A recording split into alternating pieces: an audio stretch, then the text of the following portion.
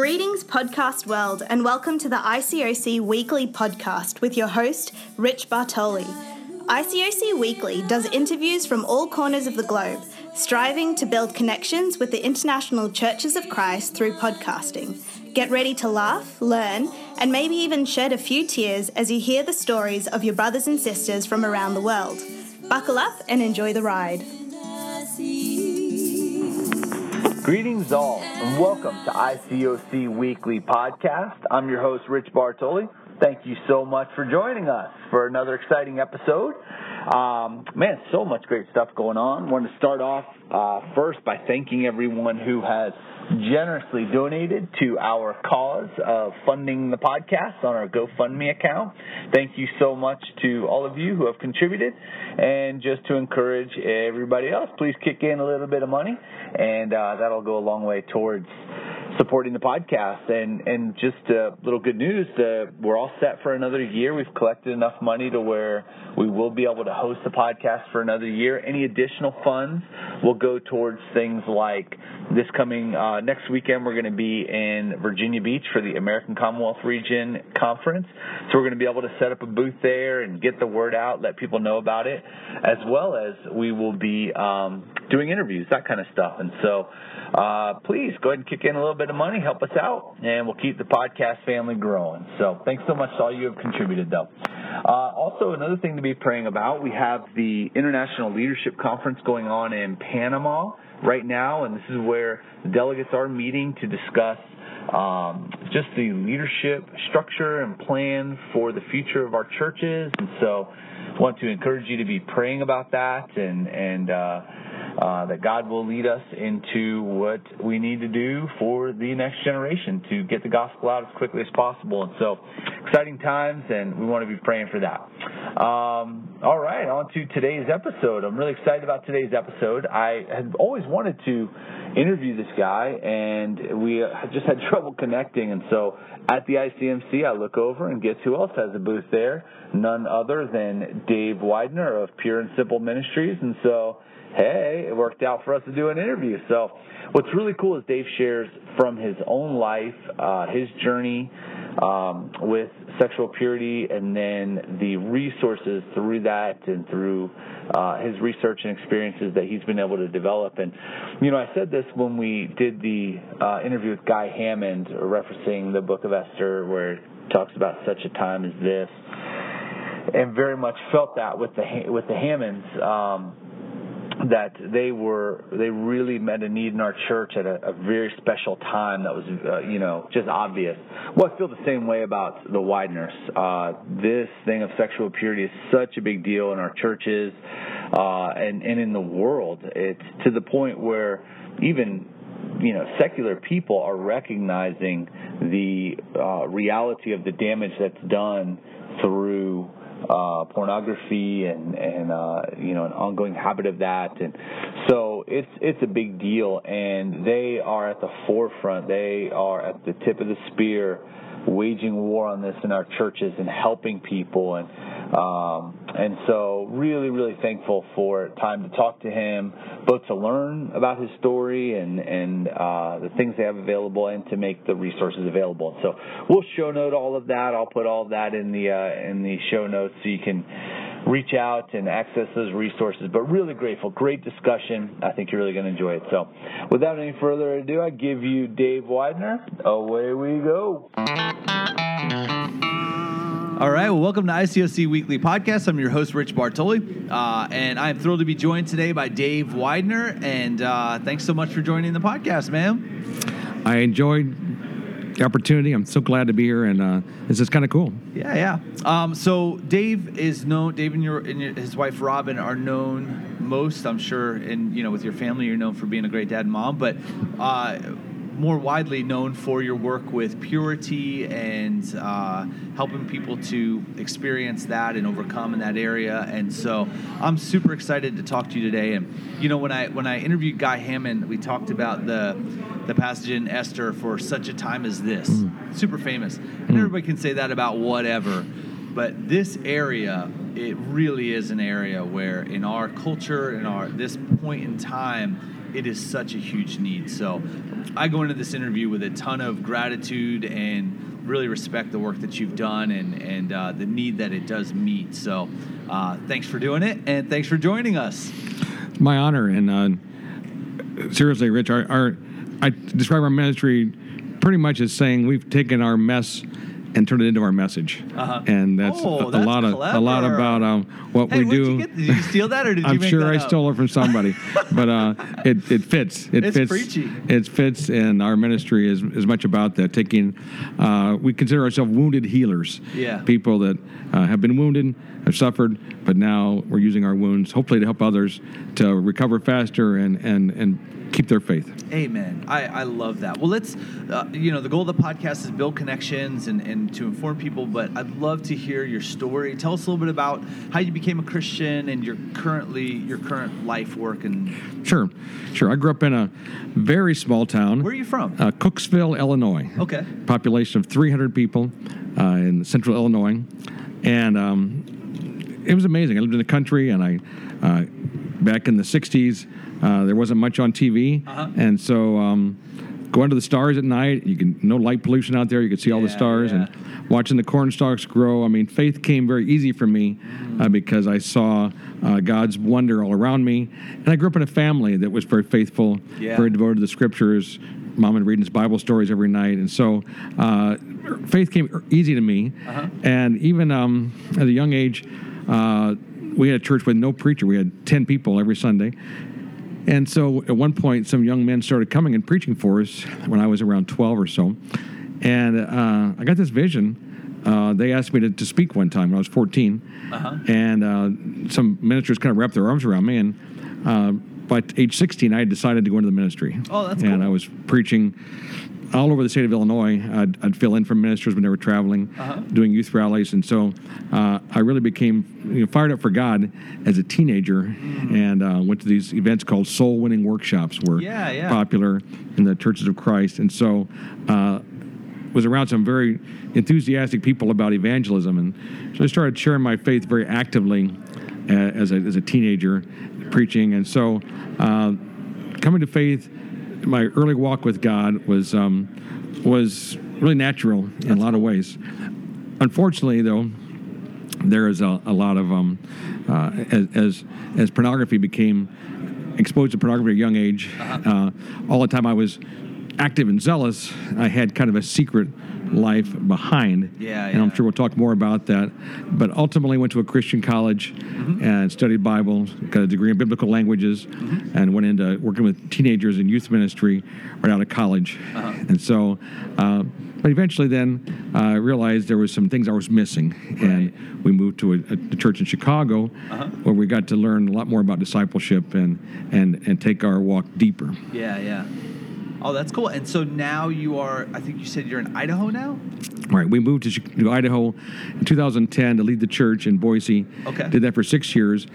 At the same time, for the last 10 to 12 years, we've also been doing seminars on sexual purity as we had time. When I was working a secular job, my vacation time was often spent doing seminars. Oh, wow, and cool. so even while leading the church in Boise, we had a certain amount of time allotted to us where we could travel and continue the purity ministry. Right. We felt like, though, it was just too much to do both. We couldn't really balance leading a church, and the needs of the purity ministry had grown so large that in January of 2017, we stepped out of church leadership and went full-time with the Purity Restored Ministry and have been really traveling the world since then, doing our best to help churches begin to minister and help those in need. This is a huge need. So you were exposed to pornography young. I was exposed to pornography young. Have you seen what the average age of exposure is nowadays? It's debated, but it's largely considered that 10 years old is pretty average U.S. We have families coming to us, parents of 7-year-olds who are getting exposed to hardcore pornography and dealing with the consequences and the trauma that it brings in the family. So with the average being 10, that means some are getting exposed, and older. So it's very young, and it's very, with the advent of the smartphones, it's just pretty much opened up where you really cannot protect your child from pornography unless they're living in an untechnological, however you say that, and away from all devices. Yeah. Because if there's a device connected to the internet, there's pornography very close by. Yeah.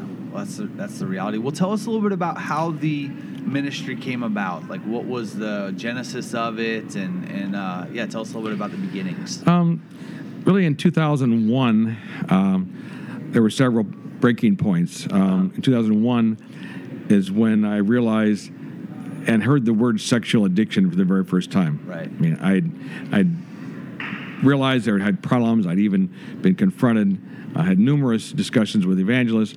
At one point, even had a group of brothers come to me and confront me, even with the thought that if things did not change, I would be brought before the church. Right. And so, obviously, I knew this had been an issue. I'd been fighting it from a teenager. I would long to be free as a teen. I went to ministers and my parents. I was reaching out for help all the way through. But at that point, it seemed like things had gotten to an area where, in the marriage, something had to change. Yeah. And started reading and found out about sexual addictions, got some counseling from an elder in the church, and ultimately found a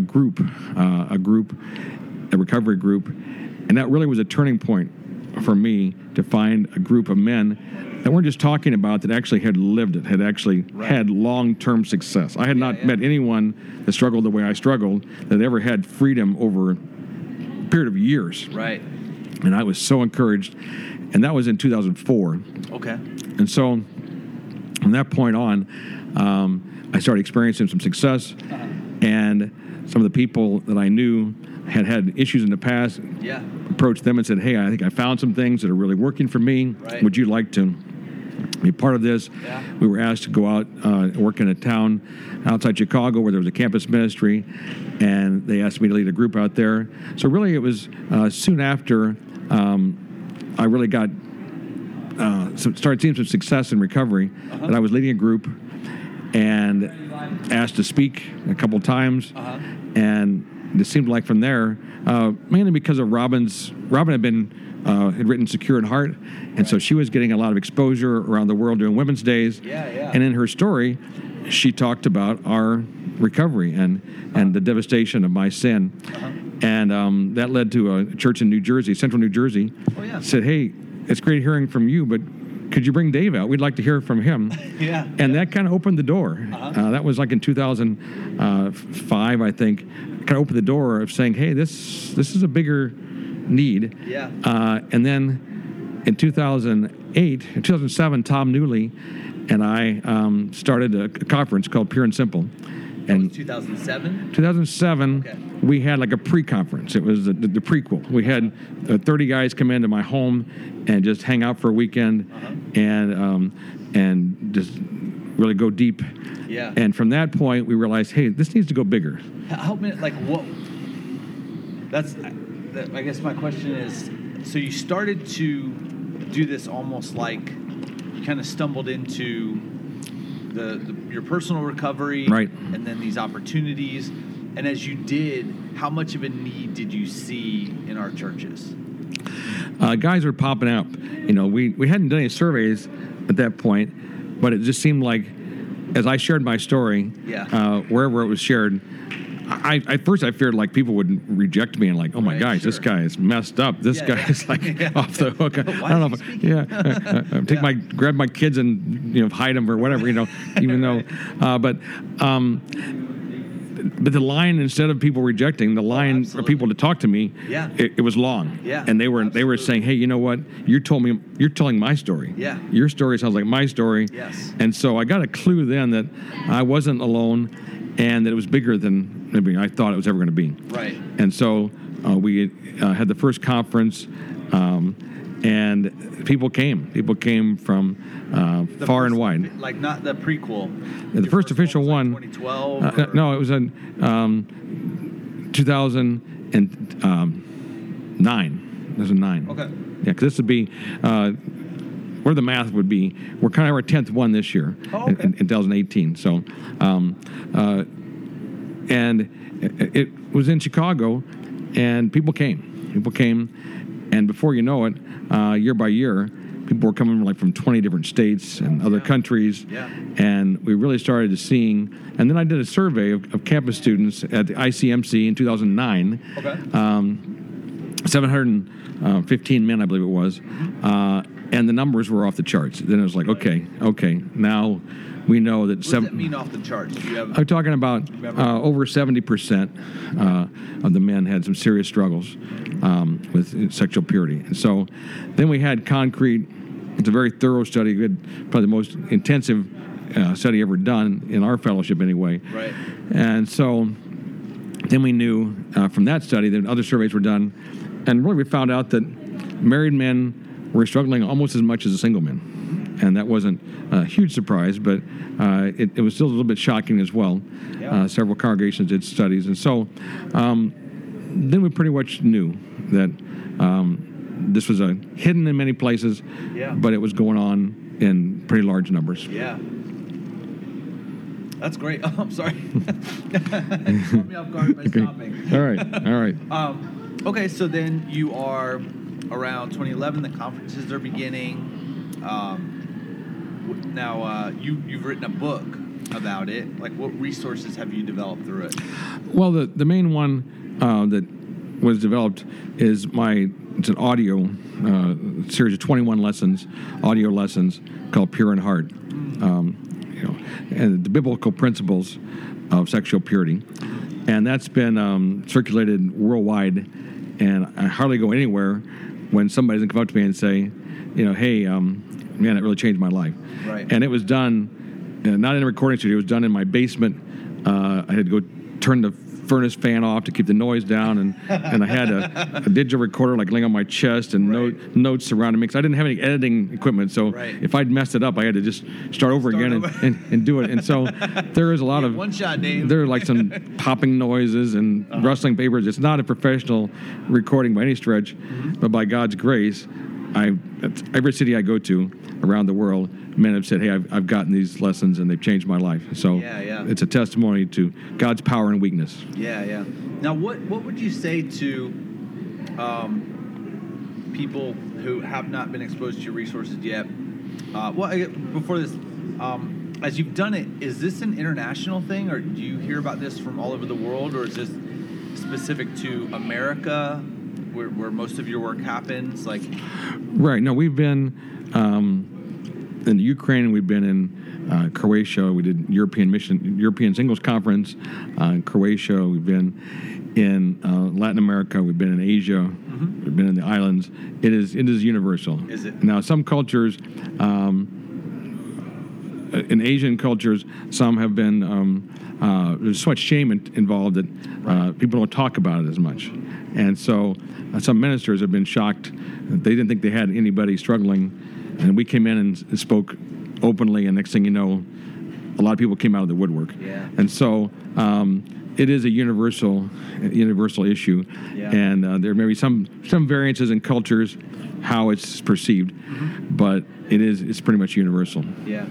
Well, there are two things that you've mentioned that I wanted to ask about. One was the power of a group.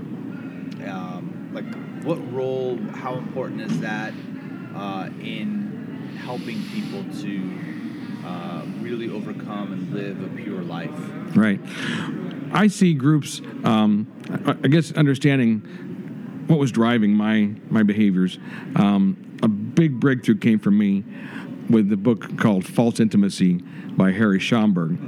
And he talked about how that what we're doing when we're acting out sexually is usually we're seeking connection. We're seeking affirmation. And in my counseling, I realized that one of the things that contributed to my addiction was that my father was just not a great guy, but not very affirming, not very affectionate. Didn't tell me he loved me till I was 16 years old. And so there was just, was a stable, solid, great man, but he did not grow up in an affirming environment either. And so I began to see how that at some point it's not about the pictures anymore, because you've seen all the pictures. At some point you're saying, well, what else? Why am I going back and repeating the same behavior over and over? Yeah. What's going on here? And with some counseling, it was identified that really I had a huge affirmation deficit. I was longing for someone to acknowledge me, recognize me. Right. And God's plan is for that to happen through relationships. But when those connections, those relationships are not there, people will seek what Schomburg calls false intimacy. And in the human brain, in our society, someone taking their clothes off for you is considered a very intimate act, and they wouldn't do that if they didn't think you were somebody really special. And so your brain translates nudity into intimacy. I mean, even in the department store, the intimates section, that's the underwear section. So, even though it was false, these people didn't know about me, didn't care anything about me. The fact that they were taking their clothes off for me, even in a fantasy world, for a moment gave me the high of connection, the high of this. There's something going on here, intimate, right? And so, in my recovery, I've had to learn to develop true intimacy. People that really do care. Right. People that really are interested in me and really would really fight for me. And in doing that, it gives me the power to overcome the fake. It's like, why would I want fake if I can have real? Why would I want a McDonald's hamburger if I can have a rack of ribs? I mean, it's it's like at some point. So relational training is huge, and that's one of the biggest issues in our culture now. Is people do not have relationships. It's one of the loneliest societies. Even though there's an internet connection, one survey just recently found out that people were surveyed in the 50s. How many close friends do you have that you could tell anything to? The average answer back then was 4. The most common answer today is 0. Wow. People are more isolated, and they have technology, games, TV, all kinds of entertainment. They don't have true connections. And so then, without those, people turn to false intimacy. And for a moment, it's gratifying, but then you're just as lonely and even more isolated later on than you were before. And so our culture has contributed a lot. And so the group, since sexual addicts, core beliefs are that you're not a worthwhile person, that if anybody really knew me, they wouldn't love me. Right. We can address those in groups. Because in groups, we treat each other with respect. We affirm each other. We don't run away, even when people tell things that are very severe sometimes.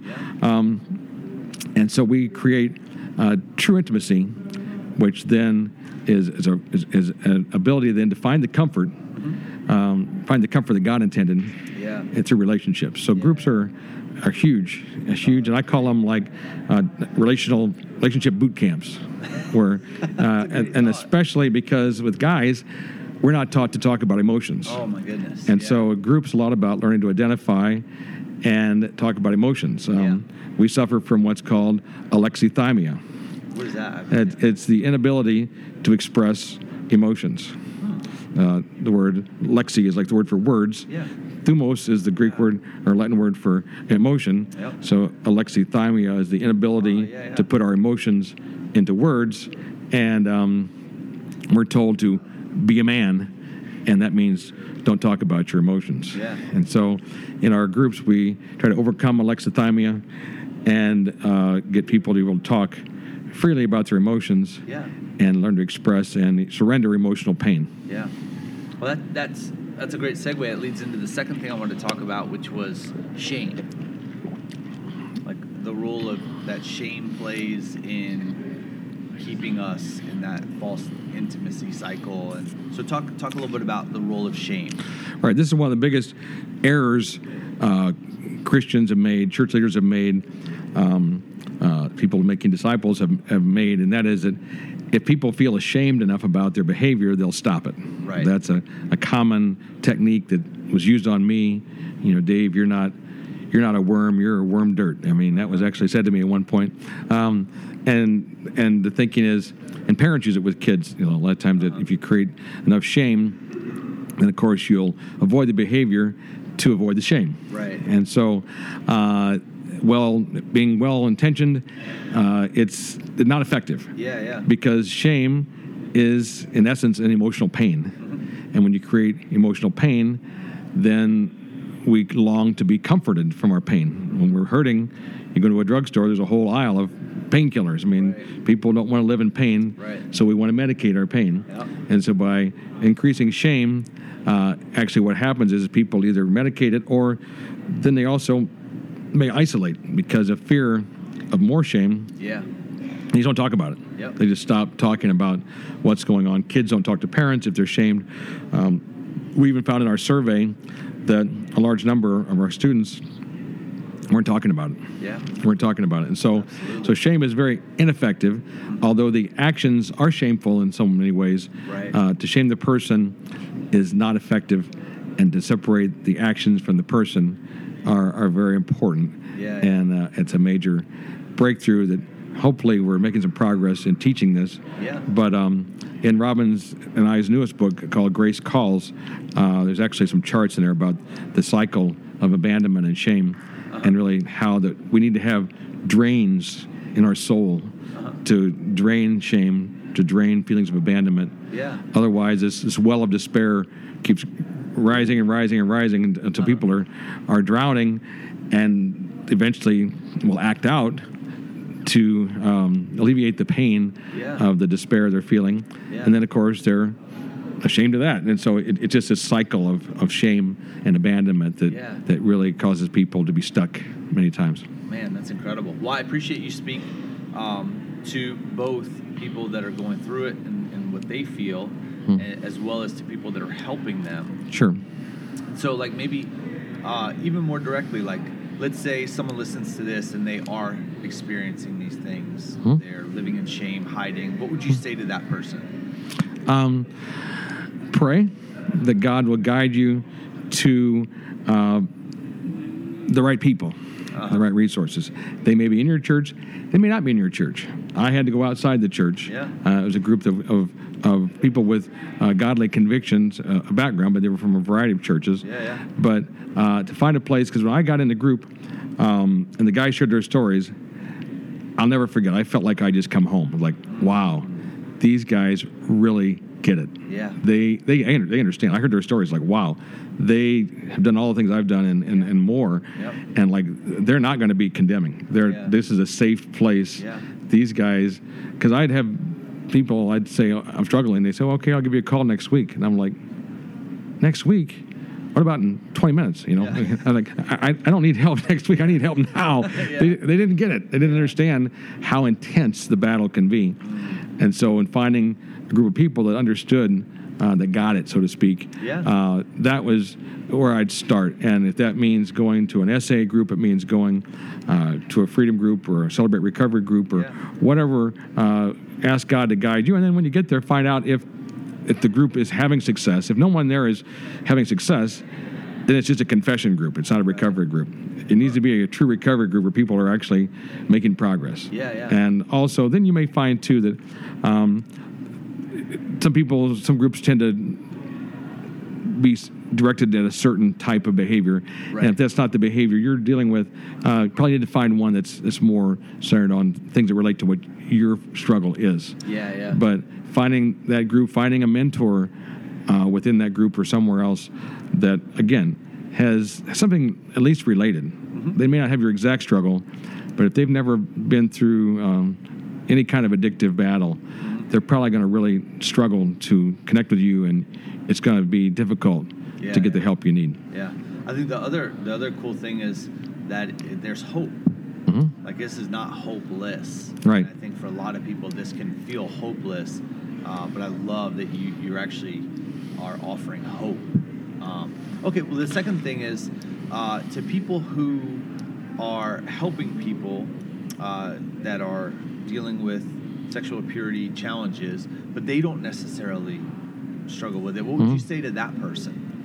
Well, to both those people... Don't shame them, first of all. For both those people, I would say come to our Pure and Simple Conference. Really? The Pure and Simple Conference... To the people who don't struggle, you would say come to this. If they're trying to help somebody else... Really? Pure and Simple Conference is very unique in that we decided early on it would be men and women. It would be people, the same-sex attraction or heterosexual attraction. It would be husbands and wives. It would be everybody under the same tent. Yeah.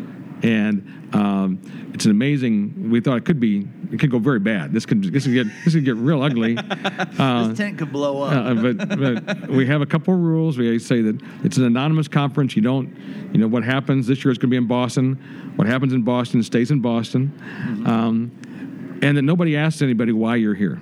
Right. It's not like jail where you say, "Hey, what are you in for?" Right.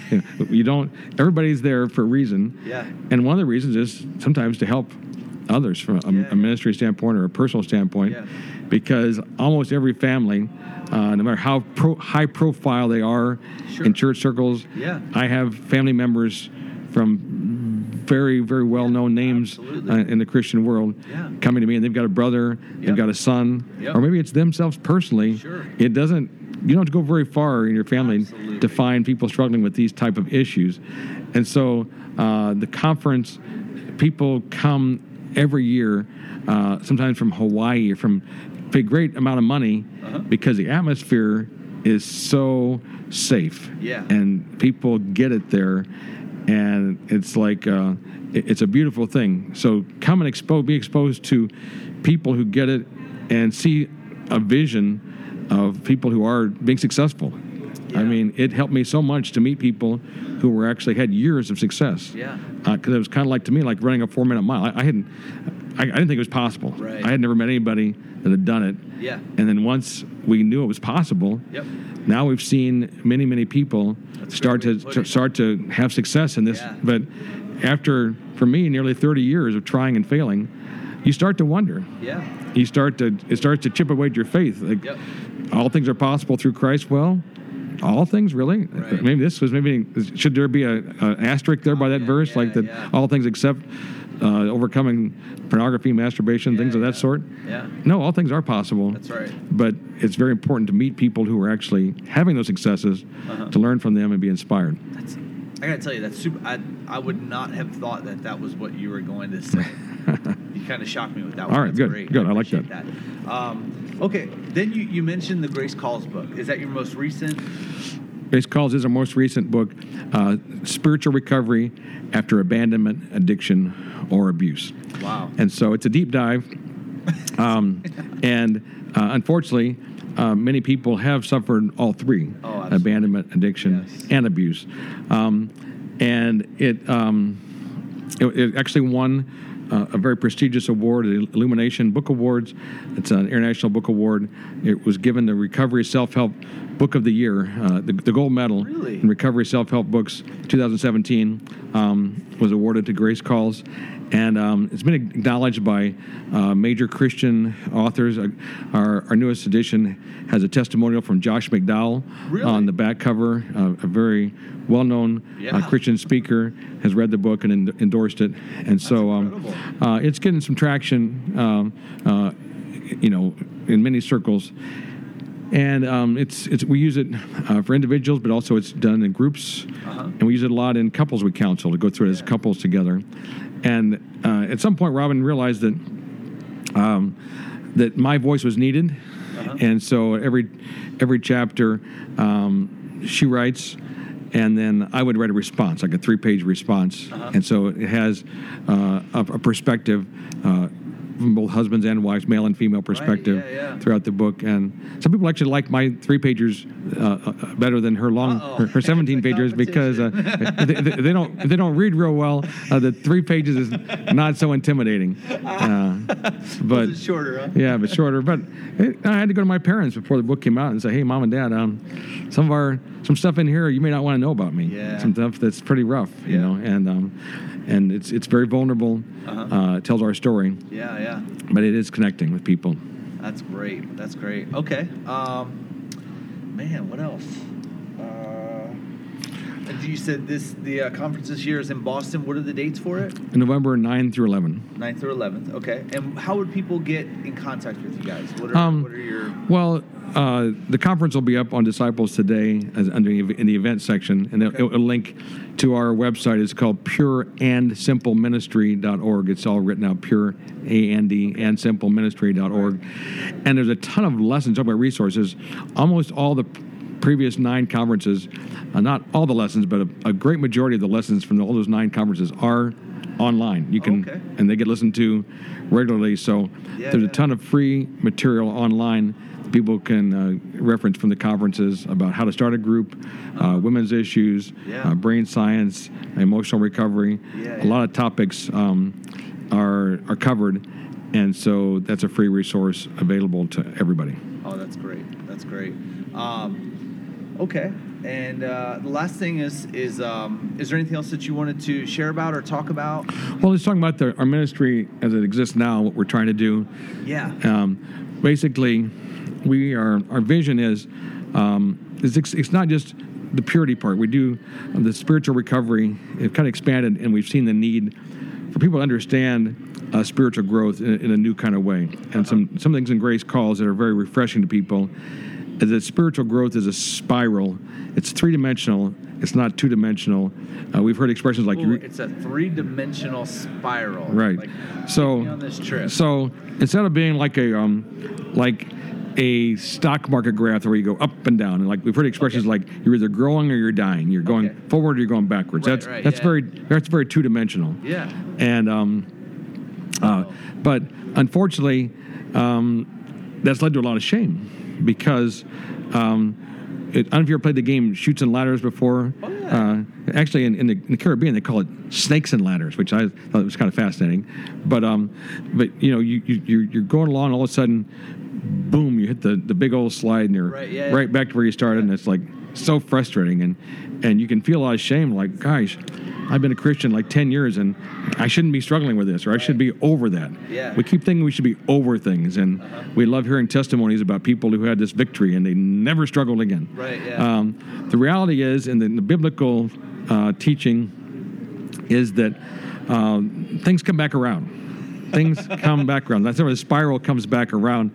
But it's not. It's an expanding, ascending spiral. Yeah. So when things come back around, you're not surprised. You're not dropping back to this level of maturity, and that's why. Right. Yeah. You expect it. Those things you struggled with before. I mean, look at Galatians 5. All these sins, sexual and otherwise. This is written to Christians, not to non-Christians. Yeah. These are believers. These are disciples of Christ that are struggling with immorality and impurity and drunkenness and envy and all these things. Great. It's like, wait a second, shouldn't they have repented of all that stuff when they became Christians? Well, no doubt they did. Yeah. But the nature of human beings is that things come back around. But if we're growing spiritually when they come back around, and we're not surprised, oh, there you are. I knew you'd be back. Great thought. And but you know what? I'm in a different place now. Yeah. I see things differently. Oh, that lie you told me last time and I believed. Right. I'm not going to buy it this time because I understand now why that doesn't work. Right. And so, thanks for stopping by. Thanks for stopping you know, by. but I don't need you. Yeah. And it's also true emotionally. We had an experience where Robin lost her sister in a tragic car accident, and it was one of those traumatic times in our life. And one day we were driving in Idaho, and she said, I feel this incredible, I just feel like crying. I feel like weeping. I feel like something's going on. I can't, this heaviness on my heart. Yeah. We went home and looked it up, and it was 28 years ago to the day that her sister was killed in a car accident. Are you serious? You know, that trauma, those traumas get embedded in our souls, in our psyche. And so if you've lost a loved one, like in the spring of the year, you know, you may someday feel like, man, I'm hurting today. And the spiral of emotions comes back around. Is this all in the book Grace Calls? Yeah, it is. And so it's like you need to be prepared for that. Where spiritually, sometimes Satan can use this against us, saying, "Oh, you should have been over that. You know, you should not be struggling with that. You should be way beyond that." You know. Yeah. But the truth is, things come back around, and certainly my sexual temptation hasn't just gone away. Right. You talk to Guy Hammond; he talks about his struggles just don't disappear. Yeah. But when you're prepared for it, hopefully, when it comes around the next time, you're better prepared. Yeah. It doesn't suck you in as much. It doesn't slow you down. Like, okay, yeah, there you go. But no thanks. Been there, done that. I'm okay. I'm fine. That doesn't work. And hopefully, with each time you go around the spiral, you find a little bit more resilience, a little more input, or a little more truth you have now that allows it not to have the impact that it doesn't surprise you. Yeah. Oh, that's great. And so we'd like to teach on that topic. So we don't just teach on purity. We talk about spiritual recovery, finding what's been lost. Recovery is just finding what's been lost. And so many times we lose things. And we, in the Bible times, the church in Ephesus, they lost their first love. Yeah. Church in Thyatira had lost their conviction about sexual sin. Church in Laodicea had lost their fire. Yeah. We lose things spiritually. And so some of our seminars aren't necessarily about purity. They're about finding what we've lost and how to grow spiritually, and how grace can be the power. God's affirming presence is the most powerful force in the universe, we believe. And teach people how to have conversations where we use the voice of grace to inspire one another, to implant God's affirming presence, God's empowering presence in each other's lives. And so those have been very refreshing to do those kind of seminars in churches where we've gotten into a kind of a fixing mentality. We want to fix each other. Instead of being the fixer, we become the voice of grace and bring God's empowering presence. And it's just watching churches practices. We have exercises, and it's just like so powerful to see that happen. Really? Do you have, is it a group study? Is there a group study that goes with it, with questions or anything like that? There are questions in each chapter. However, we are developing a study guide because that book is being used in lots of book groups right now. Yeah. So we have an expanded study guide in the process, not yet done. So back to the vision of where we want to go, we want to develop more tools, more resources. We see the need. We've been in 40 churches in the last 18 months in several continents. We feel like we have a good pulse on where people are at in spiritual growth as well as in purity issues. And we're trying to find the time and resources we can stay home a little bit more to develop study guides, to develop a new audio series, to develop more devotional type books and tools. We feel like the need right now is to develop more tools, how to build groups, and how to address how congregations can even have a plan, a congregational plan. Because these issues start young and they continue. They get really strong in the teen years, college years, but then the impact of those issues carries into marriages. And so the purity issue really is a children through adults, even to I've had 80-year-old men come for help. It's a lifelong issue, and we need resources and tools to help at the various specific stages along the way. And that's really our dream and goal, is to continue doing the seminars, but helping churches create a congregational plan that covers every aspect, and also then, of course, to create the resources where this is reproducible, because we can't go all the places. So we're developing a team of competent workers that can work and be the leaders in their local church or in their local region. And so that's the dream, and to help churches understand that this doesn't have to be an internal program. This can be a tool to reach out, because their fellow parents would like to have answers for their kids, and other marriages are struggling, and the impact. Even Time Magazine had a cover story about this issue. And the state of Florida just declared pornography a public nuisance because of the relational damage it does. The world is starting to wake up. And if we're the ones that have the answers, because the answer is, for Ephesians 1, is live a life of love, is the answer to not even a hint. And people, sometimes Ephesians 5, they drop down to the not even a hint, and they skip verse 1 where it says the answer is to live a life of love. That's a great thought. And Jesus said, they'll know your disciples by the love you have for each other. That's right. So if we are the people who know how to do this, what a testimony, what a way to reach out and impact our communities. But we have to kind of get beyond the shame and get beyond the fear. And I found that in talking to people on airplanes or whatever, although it may be a little awkward just to bring up the fact that I'm a recovering sexual addict, man, the conversations I have People open up. People start confessing stuff. You think I was like a priest, and But if I had told them all my accolades of all my accomplishments, they probably wouldn't care anything about that. Yeah. But when you start sharing your weakness and surrendering, your weakness, people are attracted to that, and they open up. And we think it could be a great way to have impact in our communities and see our churches really meet a need in our culture and grow through learning how to be wounded healers. Yeah. No, that's a great thought. My last question was actually, before the prayer one, was actually going to be, what would you say if perchance there were a church leader who did not think that his church had any of this going on? What would you say to that person?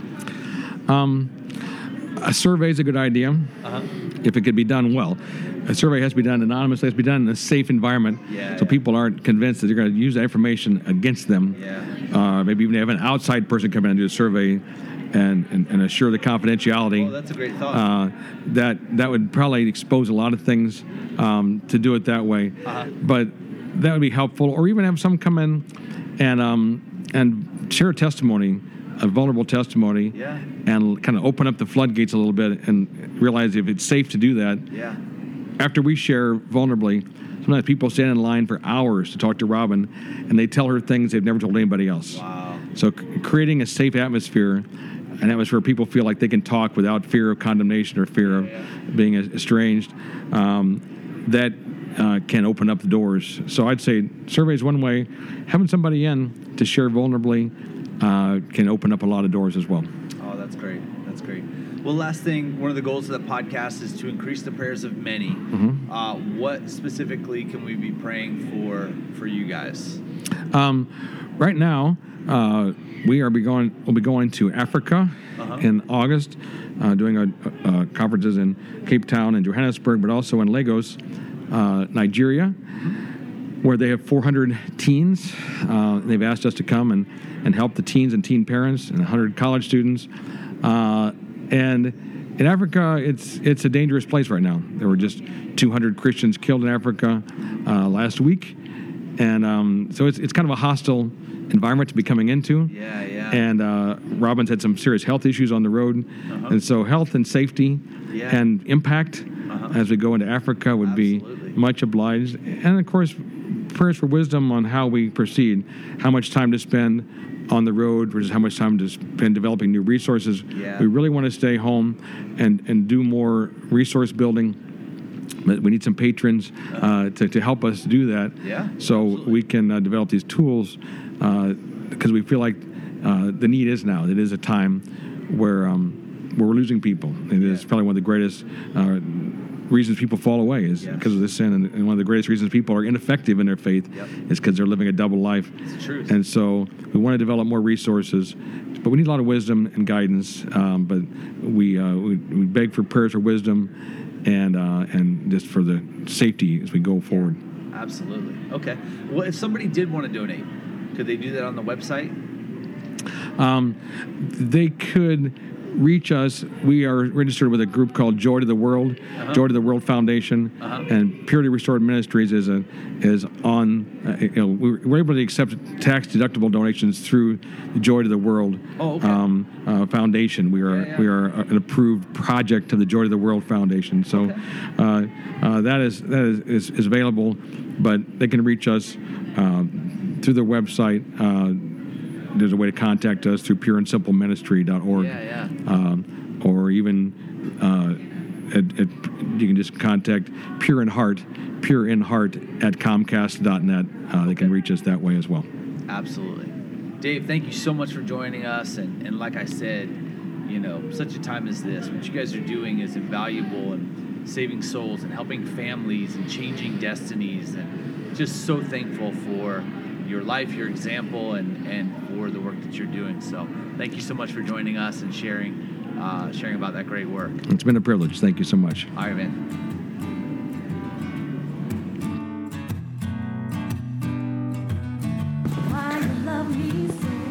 Well, there you have it. Dave Weidner, thank you so much for joining us and the great interview and resources. Really, really thankful. And please check them out. I put the ministry, Pure and Simple, in the show notes. So please check them out there and support their ministry, great things that they're doing. Thank you once again to everyone who supported the podcast through the fundraiser and the GoFundMe. Really appreciate everyone who has contributed, and if you still have opportunity to do so, please everybody chip in a little bit, and we keep going. But super excited to have another year. Please send in any ideas that you have of content, people that we can interview, always looking for things that are outside of our scope of sight. And so please don't hesitate to do that. What else? What was the other thing I was going to say? Man, drawing a blank. Anyway, I'll be at the ACR conference next week. Please stop by the booth and say hello if you are a listener. I would love to see you. And that's all I've got for now. I can't think of anything. Going to close out with another J. Brian Craig song. And so be sure to check out his music. Really, really great stuff. And that's all I've got. So thanks so much for joining the podcast, for supporting, for listening. I love you guys. Hope you have a great week. Until next time, Godspeed, my friends.